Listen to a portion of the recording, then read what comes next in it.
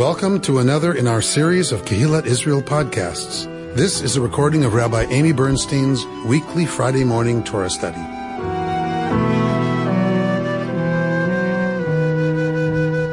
We started a conversation last week. Reuben took us into the realm of documentary hypothesis biblical criticism. That was you. Wow. We were on a dig. We were on a dig. Really? We were on a textual dig. And so the other thing is, after last Friday, I went home and collapsed and didn't do services last Friday night because I had a stomach bug with over 100 degree fever.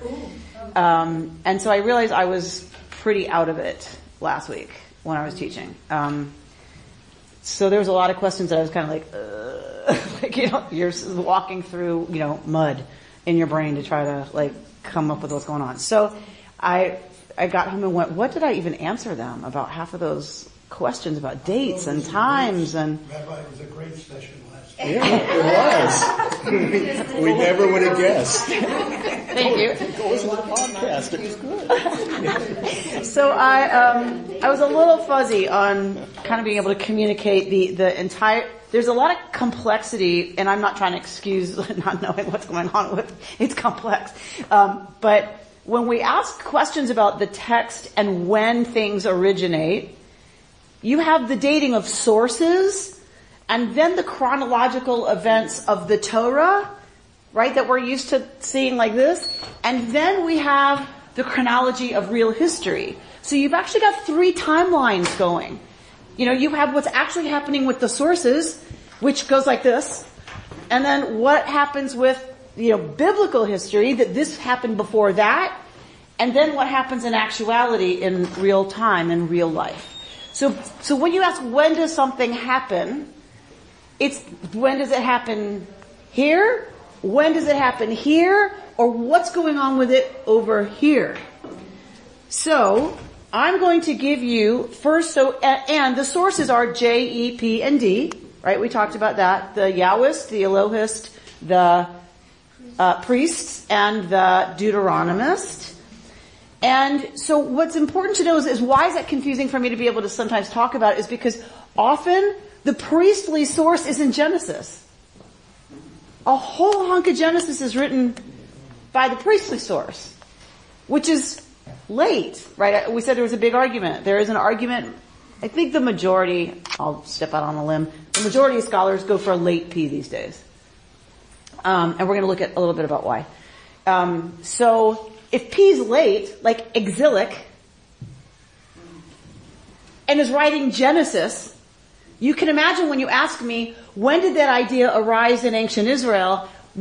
Well, some of the ideas in Genesis are very, very, very early material. Some of them are as late as P. So it's very hard it's just not an easy chronology, even within the text, to say, oh, yeah, this follows from that, follows from this, follows from that, right? Because it's all over the place. And then you add what we think of as history versus what actually happened, and then it's hard to place events as well. So we have a few visual, so this was all rattling around in my brain as I'm looking at the triennial reading for Emor for this week. And I was like, you gotta be kidding me. Really? This is what I have to work with? Really? And Robert, God bless you, said, you always find something, right? And it just was not happening. And then I read an article that quoted an introduction to a version of Torah that I happen to have on my shelf. I pulled that article out and it was all about the dating of this parsha, and that in comparison with another parsha is how we start to date some of the priestly material. And I thought, okay, there it is, dropped in our laps, right? That we were just talking about this, and this parsha is one of the ones, along with another parsha that I'm going to tell you, looking at them together, we understand something about the dating of P. Alright? Because remember I said there's this argument, you're going to understand a little bit now about how scholars get to that position of an early or a late P. Because we're going to do a little biblical scholarship. Okay? Using this week's parsha. So I'm staying within part of the framework. So I'm going to hand out to you this wonderful color schematic, which I've never seen before. It looks like your hard drive. I've never seen this before. I love it. I'm now going to put it in my permanent, library.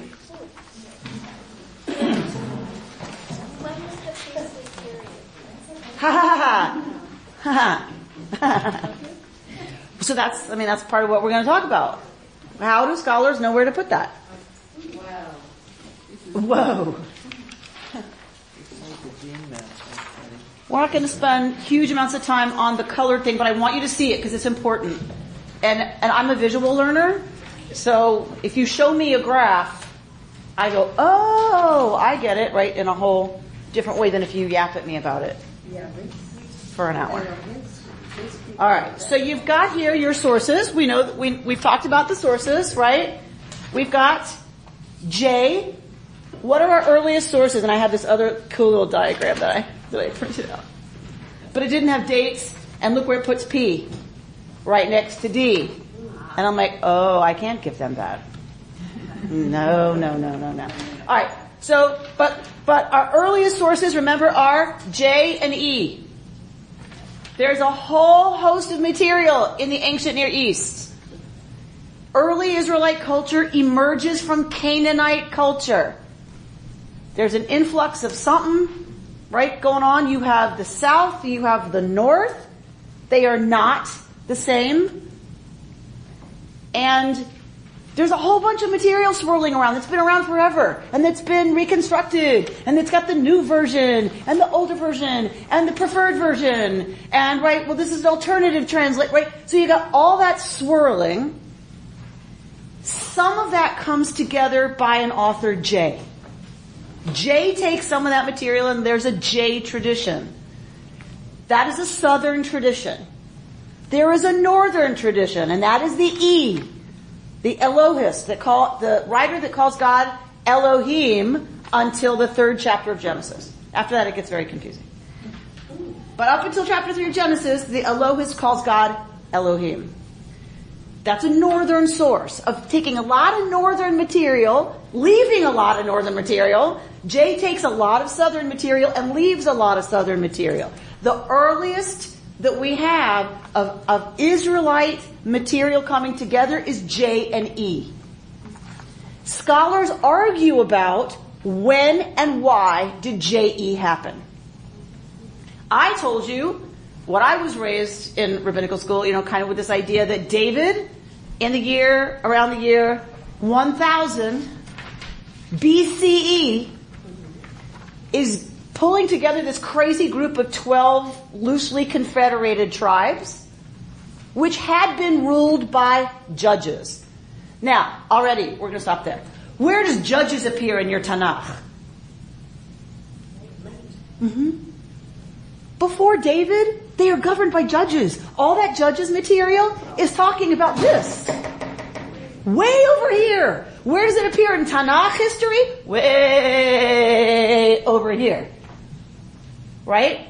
Already confusing. Right? Already say, what? Right? So, the period of the judges is here. It's before 1000? A charismatic leader arises when there's some trouble on the border, and the 12 tribes kind of come together to have each other's back to fight the Philistines, to fight the Amorites, the Ammonites, the Jebusites, whoever, right? They come together, and then when it's not needed anymore, they go back to their business. David is the one who's pulling them into a nation state. He's unifying all the tribes in that strip that we call Israel into one national body. Some people believe that is when J-E comes together, because you need to take the northern version of the story and the southern version of your traditional stories and put them together. Other scholars place J-E here. That is a huge difference. So some scholars want to argue J-E is a result of the northern kingdom being conquered by Assyria. They come to Judah, And they have their stories. Like now they need to keep their stories alive because they've been conquered by Assyria. And the folks in the south are like, well, wait a minute. We don't call it the Civil War. We call it the War of Northern Aggression. We got to write our story the way we tell our story. So J writes, then they have their story, and so then now you have J.E. Those are very different explanations for what starts the whole J.E. business, and we don't know. We don't know which one of those is true. You have to go to text, you have to go to history, you have to go to archaeology to start trying to figure it out. But we don't have extra biblical proof of biblical text outside of the Bible in archaeology. We have no archaeological evidence to work with when we're talking about texts. Right? So just let that sink in for a second. The oldest, surviving texts are very late. Very late. So we don't know when any of this was written because it's not like we have shards of Genesis by carbon dating. We know those were written down right over here. And even if we did find a little hunk of Genesis on a clay thing dating to here, was J.E. a source? Or was that just a little hunk of Genesis floating around that neighborhood and doesn't even begin to get put together with other chunks from other parts of the neighborhood until way later? We don't know. So what do the scholars use? They use the text to certain language in it to think this is where... They start using extra biblical sources to place historical events. Was there a big fire at Chazon in the 3rd century BCE? Right? So they start looking to place events that happen in Torah. But even when the event happens, doesn't tell you when the text is written. They're all theories. It's all theory. It's all theory. So that's why when I say it's complicated, it's complicated. And half of what I say you have to take with a grain of salt because it's how I was trained. That's already one set of opinions. B, filtered through my preferences, or biases. And so now it's another, right? It's another layer removed from, so it just is a very complicated business. But so look at so we got J and E, the red and the green. What surprises you as you look at this? Anything about the red and the green? J and E? The J-E source. That it continues through into Numbers. Ha ha ha. That J-E show up over here in Numbers.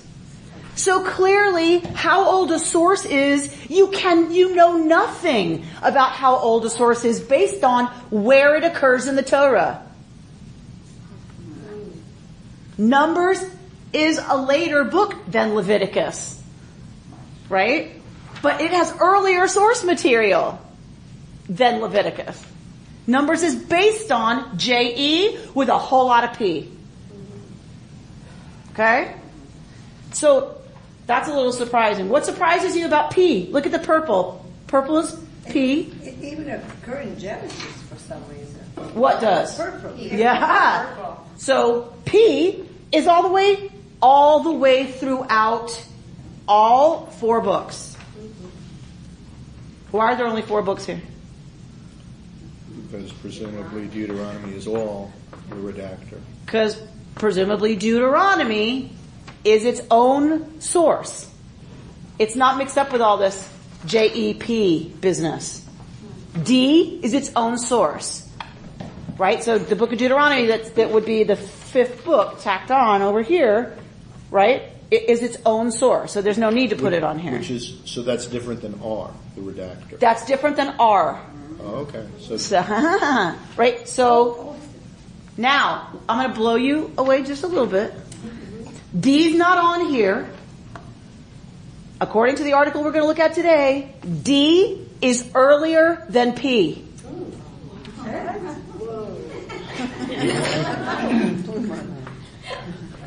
D was the one of the 2 P's. So Deuteronomist is not P. I'm sorry, but last week you also said there were actually 2 different parts of P. Some people think. Yeah, the Holiness Code we think is kind of an interesting P source. Yes, okay. Which is what we were looking at last week, and this week is still a little bit of the Holiness Code. Right? So this is the liturgical calendar as set forth by the Holiness Code. Alright, so I just blew your mind a little bit, right? D is earlier than P.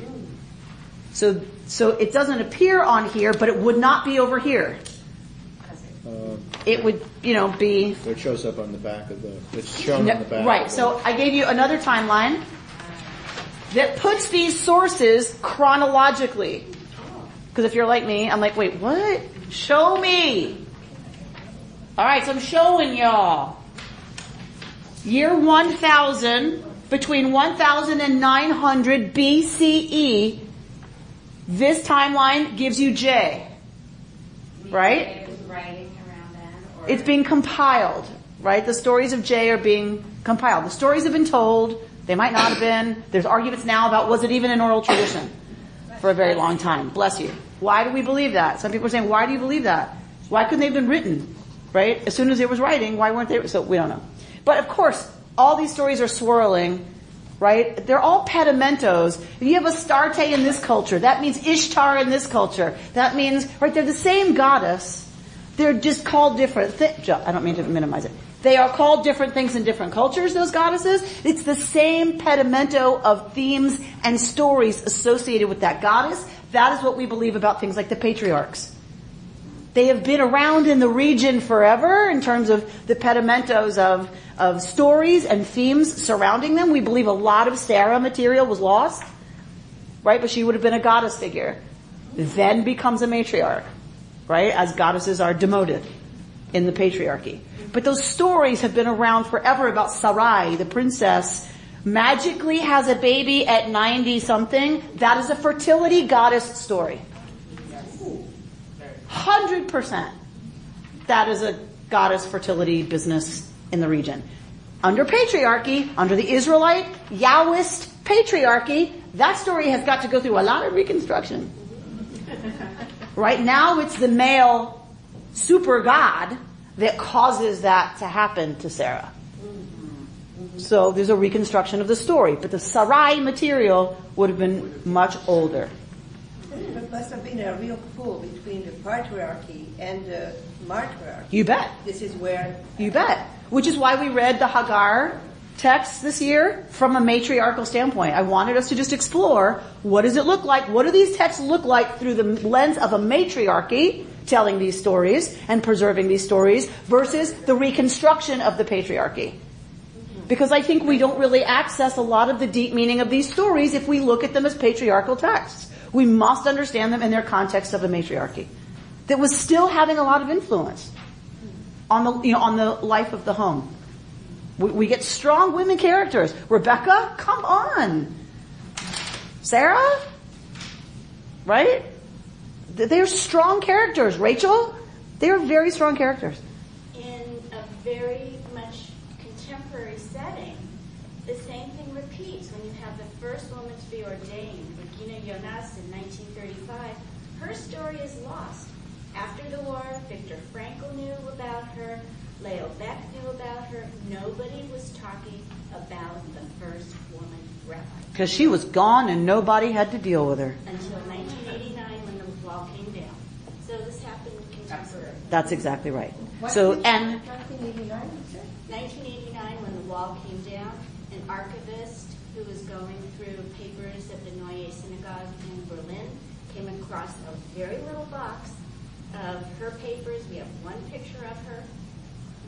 so she was lost, right? Because she was destroyed by the Nazis, as was so much, right, of our culture and our people. Think about how much was lost. And then who took over after that destruction? The men. And they had the authority to disappear her. I'm sorry, what was her name? Regina Jonas. Regina. Right. Jonas. Okay. For the Americans. Yeah. Jonas. So that is what happens to a lot of the Sarah material. We believe it happened with a bunch of the Isaac material. That the folks who are invested in telling and keeping those stories alive are gone. Something happens and they are gone, and the people who take over are not so interested in Sarah. Or they need to put her in her place. or put her on a shelf in a little box. And the folks who, told the Yitzchak stories, well, the people who take over are not Yitzchak people. They're Jacob people, right? Or Moses people. Right. Moses is northern. Moses is from the northern tradition. Was Hagar also a goddess figure? Probably. Because she started a nation. So yes. So probably, or a queen type, a very powerful female. There's, from the matriarchal perspective of Sabina Tuval, who did that research, she believes that a goddess story about a goddess in the wilderness, those texts are stuck together with the Hagar material. So all those texts about Hagar in the wilderness were once wilderness goddess stories that then get put with Hagar. Alright, so looking at this puts the Elohist between 8 and 900, the E-source. Then you get JE just before 700. So that's a 300-year difference from what I told you. Who's right? Don't know. I like my story. I like the story that it's about building a nation and trying to pull everyone's stories together to get everybody on board, rather than this one got destroyed and so they run and bring all their texts, and now these people are like, well, if you have your text, bring it, my text. And I don't know, it's just, there's something, or maybe I'm just invested because it's been a long time that I've believed that. Whatever our craziness is. Look where D is. You see D? D, what is D responding to and dealing with? D, okay.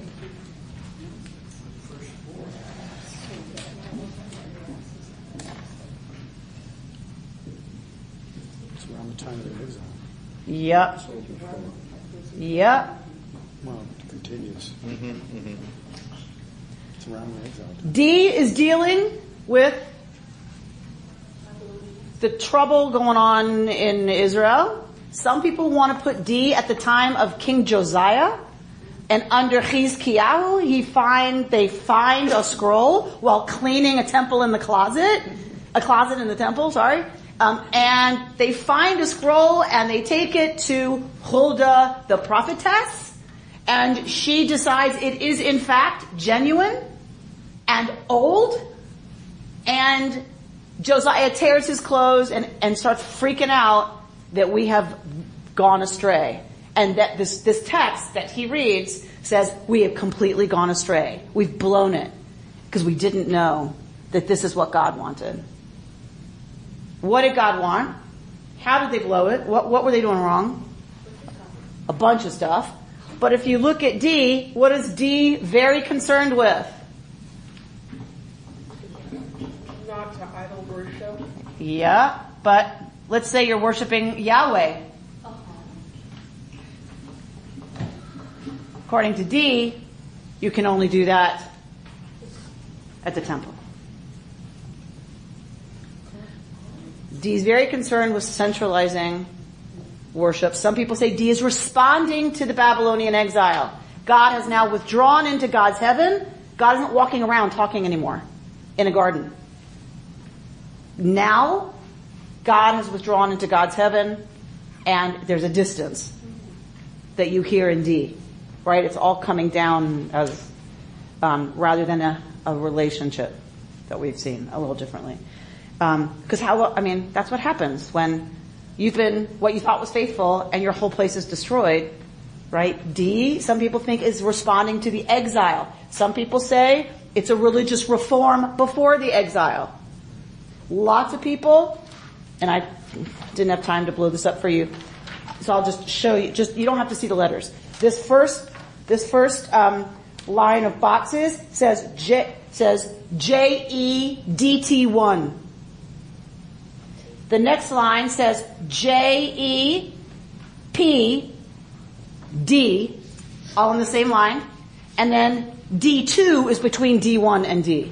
So what is that saying? There are some scholars who take Deuteronomy and say there are parts of Deuteronomy that are as old as JE. Then there are some parts of Deuteronomy that are between JE and P. And then some say that D is concurrent with P. So it's just You can get all these different diagrams, right? D and P are directly across from each other here. But the article we're going to look at, because we're just going to do a little biblical criticism, so you see how it works, is saying, P is dependent on D. All right. So that gives you D. Then you see where P is on here. Definitely post-exilic. Right? The exile has already happened. P is dealing with the returnees. What do we do now? And look at your colors. Post-exile, what do we do now? Where do you see that show up? Where is all that material? Mostly in Leviticus.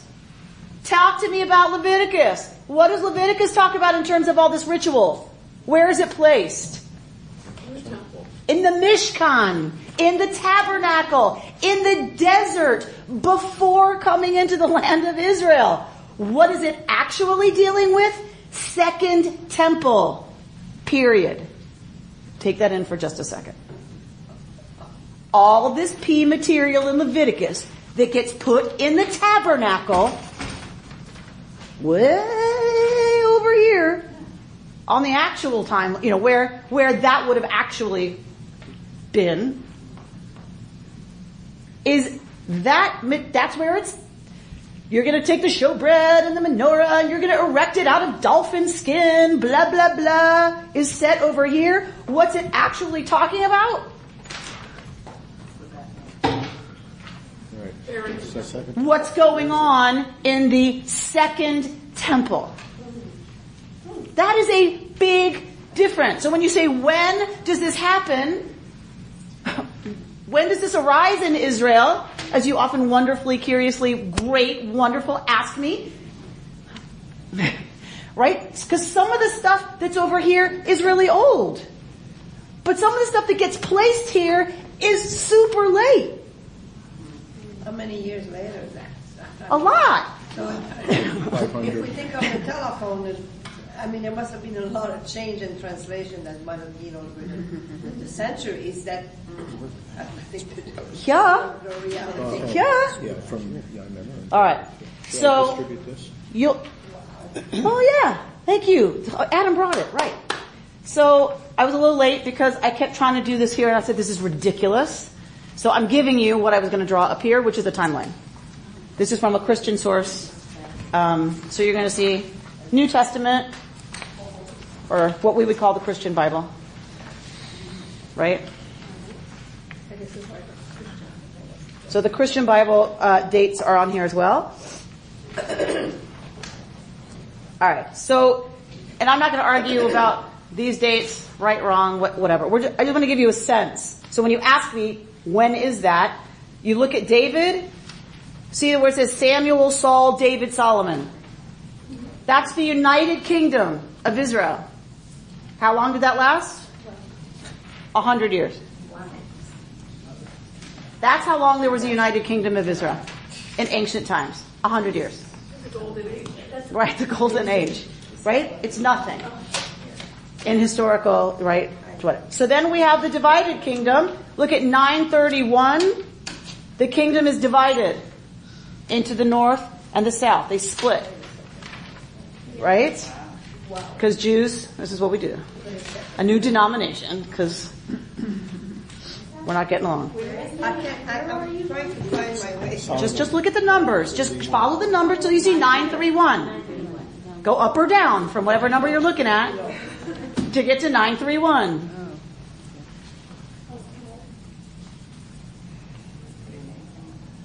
Right? Alright, now, I've been yapping in here about the Babylonian exile, yada, yada, yada, yada. What's happening, before that? We got Assyria conquering the north. Isaiah is already writing. Do you see that? Yeah.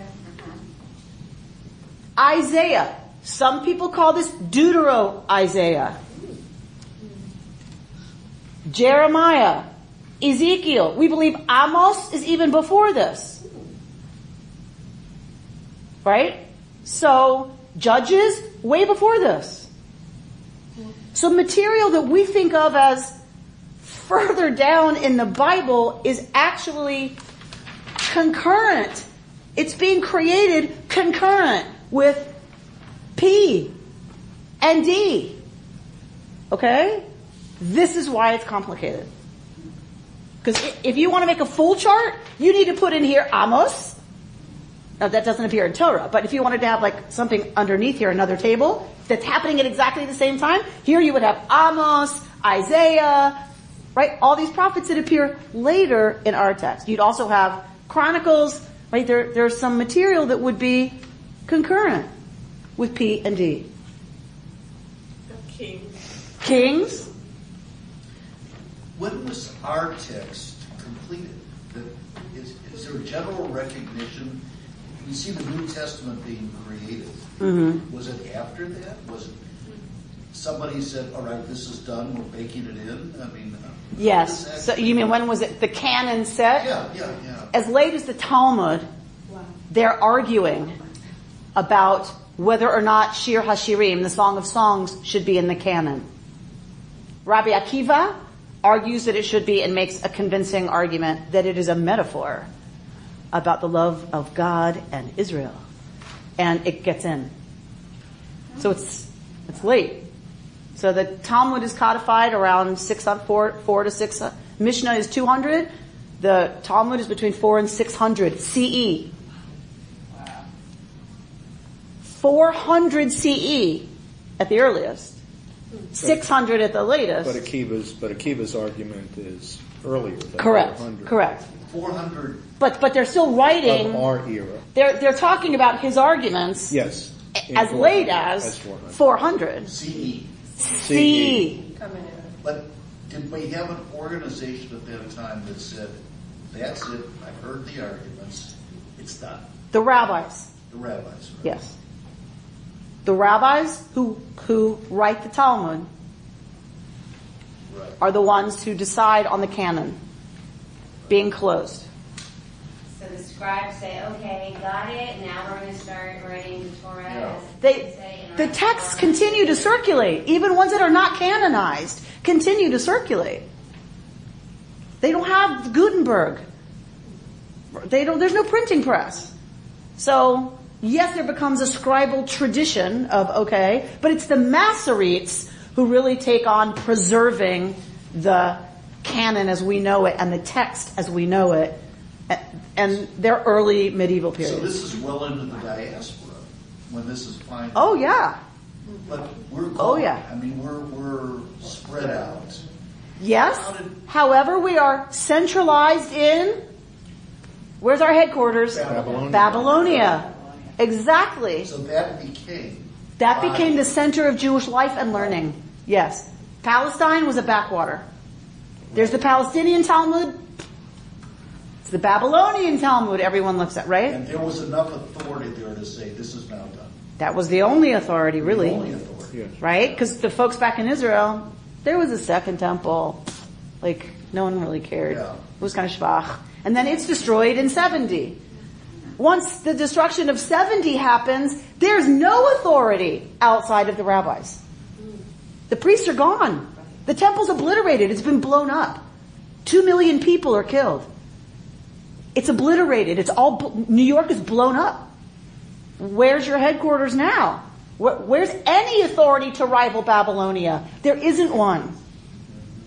Babylonia becomes the authority. Yes, they check with some folks in Palestine, but it's the Babylonian rabbis who become the creators, the reconstructors of biblical tradition based on these texts. How do we reconstruct what's left? Do we see their influence in any way where it might have been different than the influence prior to the destruction of the temple? Because the Babylonian Talmud is somewhat different. So there would have been tension. There was tension all along. Tension goes back always. Yeah. Amos is already writing, right? You know, that this is like all messed up. Y'all are all messed up. You priests and the whole system, right? So It's all about show. It's all about ritual. What happened to caring about people, right? That's Isaiah, right? So the tension's always been there, but there's a growing authority. As times change, there's a growing authority that develops among the rabbis already when the temple is standing, already in Israel. Jesus is one of these. Jesus is one of the rabbis who is taking on the priesthood. When he goes to the temple courtyard and overthrows the money changers' tables, he is doing Jewish prophetic work. So that movement against the corruption and wealth of the priesthood has been around. It grows in authority as people are dissatisfied and ideas are changing. But 70 seals the deal. Was there archaeological evidence from that era? Did it first appear? Yeah. So we do have archaeological. Sure. The Arch of Titus shows them carrying the menorah as part of the spoils of having destroyed the temple. Right. We get the arch that celebrates the destruction. Right. Look at, which is a curious point, look at the seal of Israel. The seal of the state of Israel. What is it? The official seal. No, it's a menorah. The official seal of the government of Israel is a menorah. It is the menorah from the Arch of Titus. There was a huge debate when the state seal was being discussed. Why would you take, Dafka, a symbol of our destruction? Why are you taking a Roman glorifying their destroying the temple image and use that as a state seal? We came back. We're back. Here we are. Because we came back. We are back. Does the Qumran cave material, where does that fit in on the timeline of this? Yeah, so probably around the time of the destruction. In the 500? No, 70. 70s. Yes, late. So they late. I shouldn't say early and late when we don't know what we're referencing. But they believed it was. I mean, it was bad. I mean, it was very bad. It was very bad. What Jesus was afraid. What the rabbis were afraid of. What Jesus came to be. The reason the rabbis turned on Jesus is because he was bringing down the wrath of the Romans. They were right to be afraid. They were right to shut him up. Because look what happened. He's year 33, he dies. What happens 40 years later? 2 million people are decimated and Jerusalem is blown up. They were right. So that early, there's trouble. And so some folks are like, we're done with the whole business. And they go to the desert. They're a bunch of, radicals. And they write their texts and they bury them, knowing trouble's coming. And they'll come back to get them this is one theory, that when all of it blows over. And it's a competing sect. And then of course, it doesn't blow over.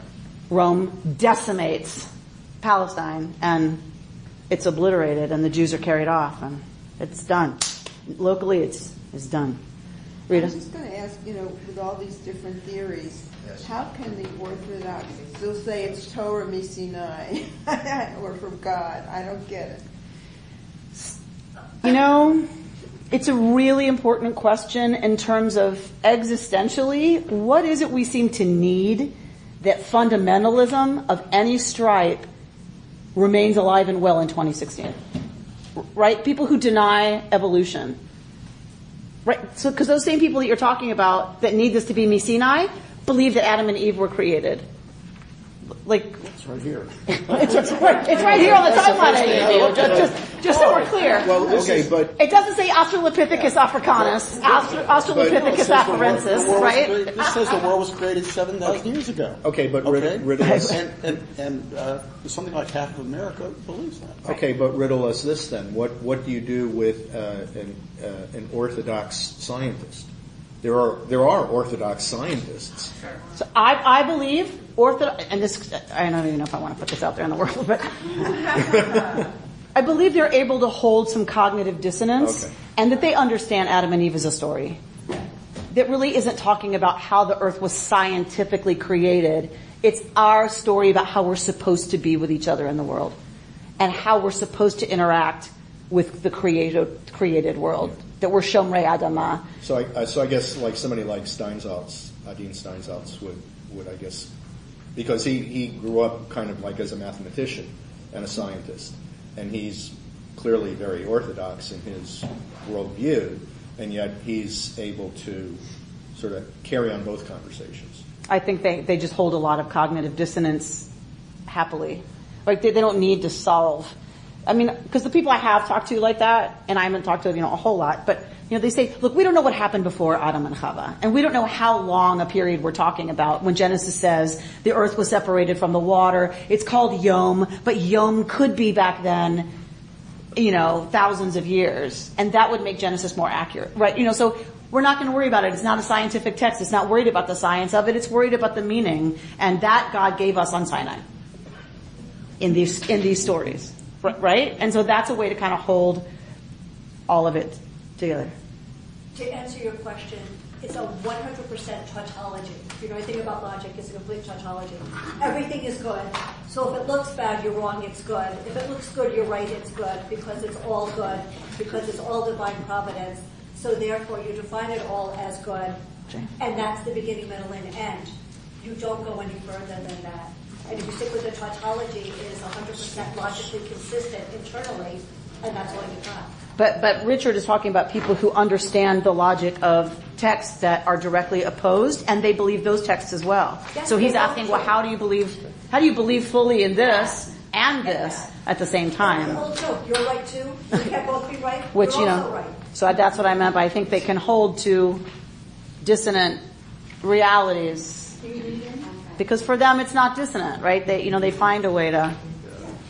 So maybe what all of this sort of brings up, including the stories about the Sarai that came before, is that we are selectively deciding that we're going to, even us here, forget all the way to the spectrum of orthodoxy, that we're going to take what these folks, the B and the D, that what they kind of ended up with, and exalt that as the divine word, even though we all are saying that we understand that was just sort of where it all rested. And to me, it really brings up, why are we picking this? Because the answer is, some people say that's where you come up with that religion is all, just fictional, and so it doesn't mean anything to me. And then you have all the other side of the spectrum is, I need something to go on to figure out what I should do in X, Y, or Z situation. And this has been around for a while, and it seems pretty good, so I'm just going to use that. And where in the middle you fall? So yes and yes, and sort of. So then, at some point, as we just mentioned, the rabbis canonized the text. That's a communal decision to say there's too much in the Norton Anthology of Israelite literature. It's getting too heavy. We can't put it in our backpacks.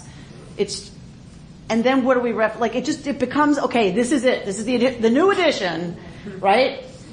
And they don't publish, Encyclopedia Britannica. Anybody remember that? Yeah. Good, we're all old. Yes. Don't even look at me. Yeah. Don't even look at me. You don't know from what we used to have to do research. Yeah, you got a bad back from doing research. So, Encyclopedia Britannica said, we're done. Here's our set. It's expensive. Absolutely. And to get it is hard. And you have to save a lot of coupons or, sticky things from the green stamp. And that's expensive. So, but there's more that's written. There's more that happened. They learn more about what's in volume 13 under K.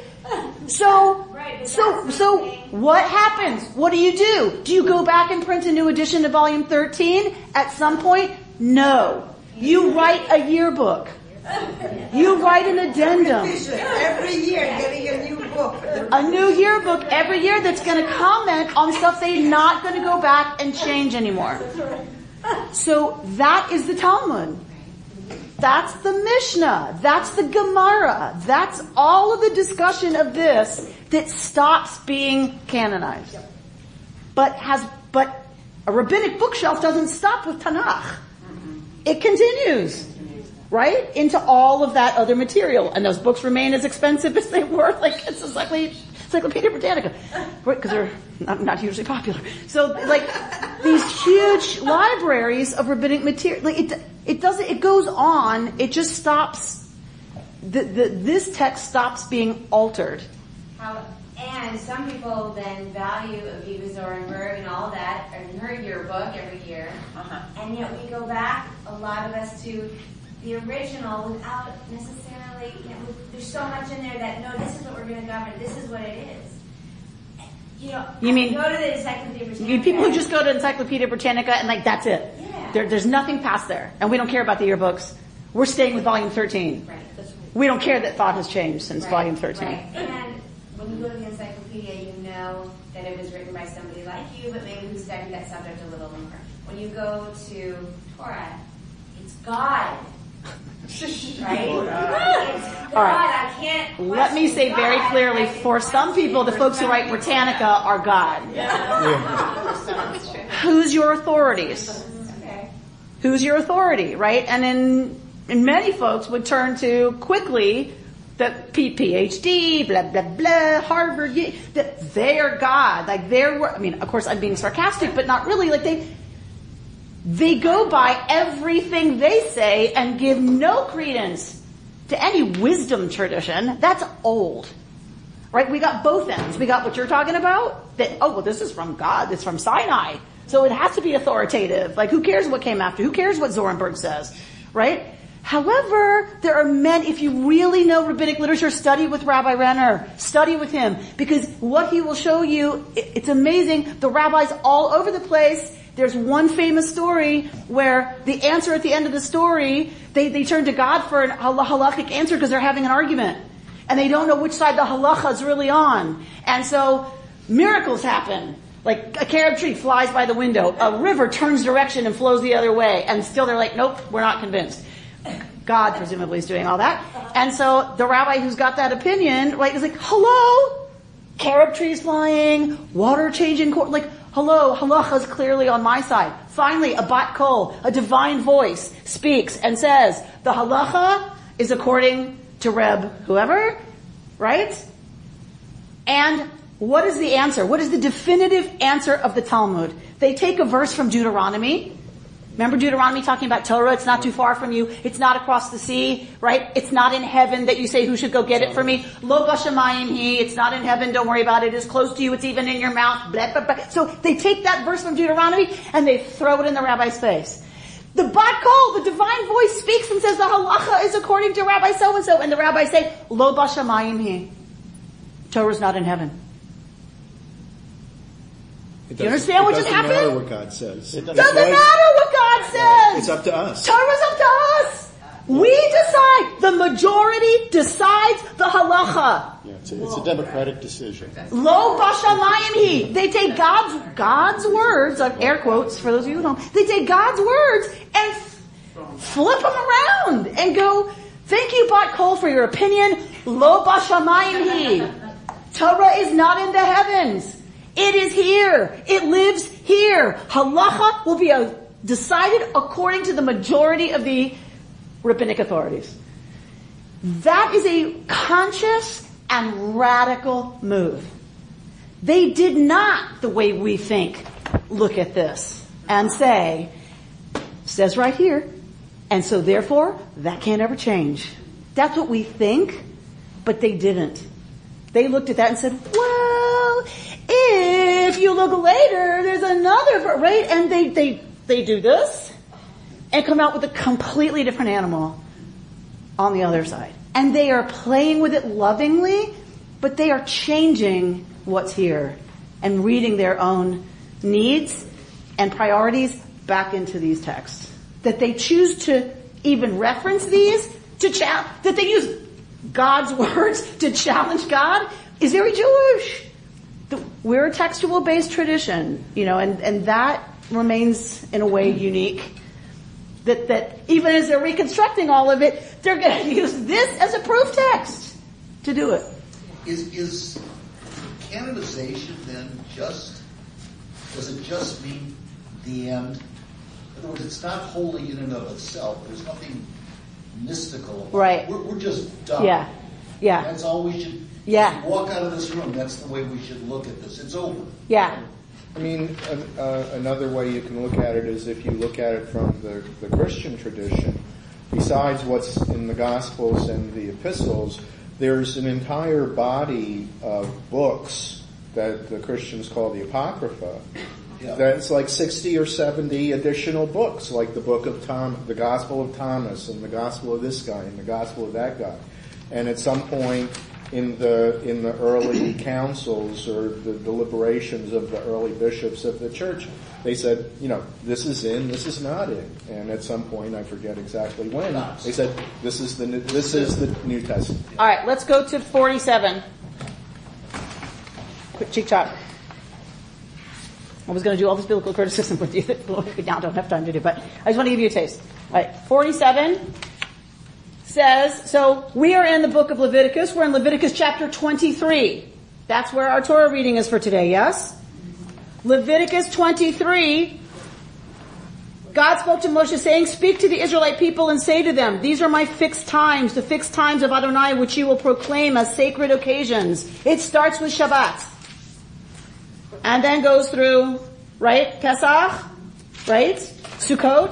I found my way, I'm sorry. Okay. No, in the Bible. Leviticus in the Bible. 23. We are in Parshat Emor. We are in Leviticus 23. This article that I'm showing you, the place we're at now, is talking about Leviticus 23. And it's talking about Numbers 28 and 29, which is the other place we see the liturgical calendar. This is one of the ways scholars date material.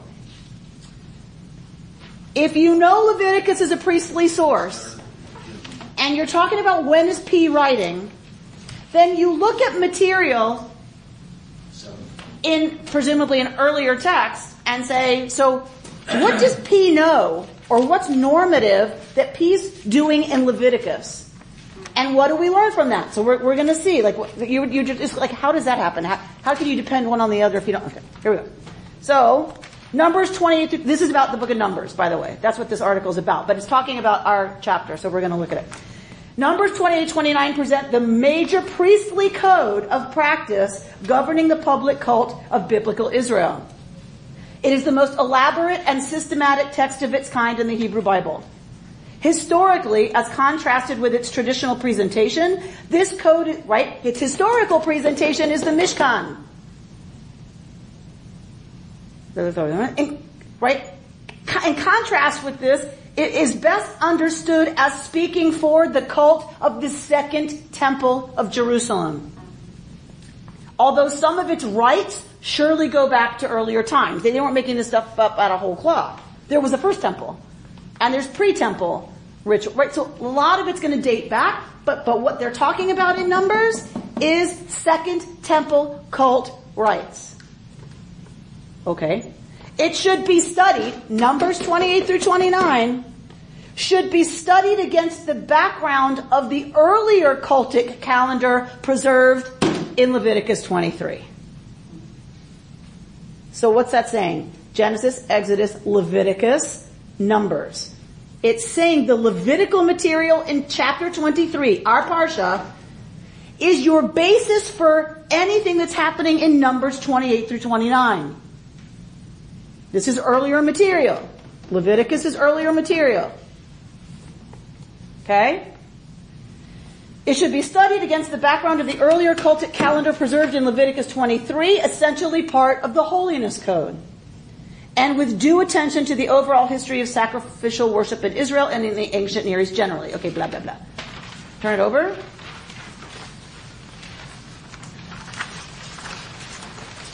The conclusion that Numbers 28, 29 speak for the post-exilic cult of Jerusalem is basically a diachronic judgment based on an analysis of sequential developments in the modes and structure of public worship. What's it saying about dating this material? They're arguing Numbers 28 through 29 is based on Leviticus 23. Leviticus 23 came first. This is based on that. Why? Do they say this is based on this and this is second temple? It's a diachronic argument. What is a diachronic argument? Two times. So it's, right, it's going to be based on an analysis of sequential developments in the modes and structures of public worship. Meaning, we're going to look at what Numbers 28, 29 sees as normative, and what do we know about the parallel history of what actually happened in Israelite observance? Then we'll know, because there's other texts, Ezekiel, Kings, there are other texts that mention the daily offering. Let's look very carefully at what the daily offering looks like in what we know are late sources. And guess what? It matches Numbers, as opposed to other discussions. Does that make sense? All right, we're going to get an example. Drop down Numbers 28 to 29, that second paragraph. Numbers 28 through 29 know of only one legitimate altar and say nothing about sacrificial celebrations in any of the Israelite settlements, although there was reference to local communal gatherings. This policy, right, that there's only one legitimate altar, which is what's expressed here, is this policy is explained by the fact that legislation in the priestly source, P, is predicated on the centralization of the cult, a Deuteronomic doctrine that restricted all sacrificial activity to one central temple, historically the first temple of Jerusalem. What does all that mean, right? Until D, Israelites could sacrifice in their local places. Jacob offered a sacrifice. Noah gets off the boat and offers a sacrifice, right? There's many discussions of people offering in their own places. Until D. The Deuteronomist says, nuh-uh, right? And it is a political move to centralize all worship in the first temple in Jerusalem. Okay? Unless you have D as post-exile. And then it's the rebuilt temple, right, when they come back. So if there's only one altar in Numbers, it has to be post-Deuteronomist. That helps date this text. Does that make sense? Okay. So that's one way we see it. The next one, next paragraph, several significant features of the cultic code of Numbers 28 through 29 further point to its post-exilic provenance. In the area of daily worship, we note the two-phased Tamid offering. So Numbers 28 through 29 says you're going to offer the Tamid in the morning and in the evening. This pattern is also evident in the special daily grain offering of the high priest, offered as a holocaust and designated as Tamid. So there's two places we see this Tamid business being twice. By surveying biblical evidence on daily temple worship, we learned that no independently attested source from the period of the first temple provided for more than one public Tamid.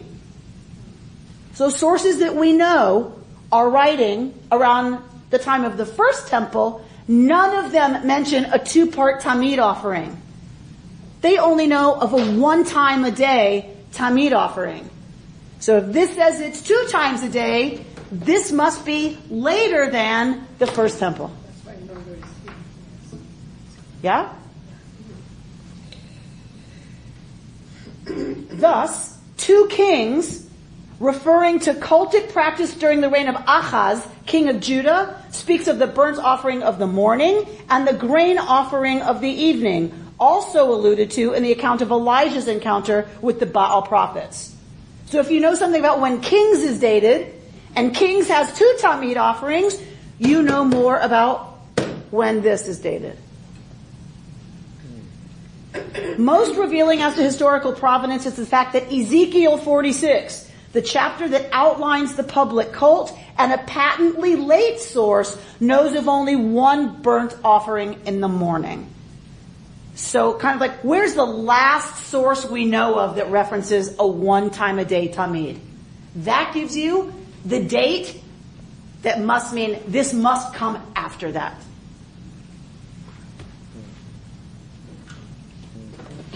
In effect, this suggests that as of the destruction of the first temple of Jerusalem, we have no evidence of a two-phase tamid. Because Ezekiel, when is Ezekiel writing? At the destruction. So when the temple's destroyed, there's only the first temple's destroyed, there's only a one-time-a-day tamid offering. So it must mean it's second temple times that you have two. Yes? Could the two-phase tamid be, in terms of once you have the exile, you have a much more geographically dispersed population.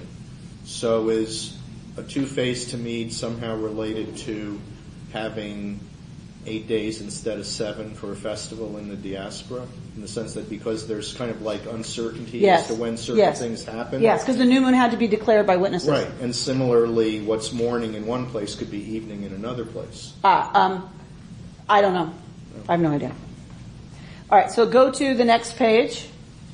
Drop down to the very bottom of the page, the last paragraph on the page. No, don't turn your page. Shift your eyeballs to the next page. Just your eyes. And drop to the bottom paragraph that starts the same limited focus. Yes? Yeah. All right, go to the next sentence. Numbers 28 to 29 reflect the system of vernal inception introduced by Deuteronomy, so that the first month occurs in the spring and the 7th month in the autumn of the year. So what do we know? We know that the Deuteronomist puts the first day of the year in the spring. Numbers 28-29 sees the new year as the spring. So that means this must be post-Deuteronomy. And if we know anything about when Deuteronomy is written, it's late. So it's got to be, after the destruction, it's got to be Second Temple. But that's in 23 about the spring. Let's read on. The vernal inception is common to Deuteronomy and the priestly source. The system of registering months by ordinal numbers, first month, second month, whatever, however, was first introduced in the mid to late 7th century BCE.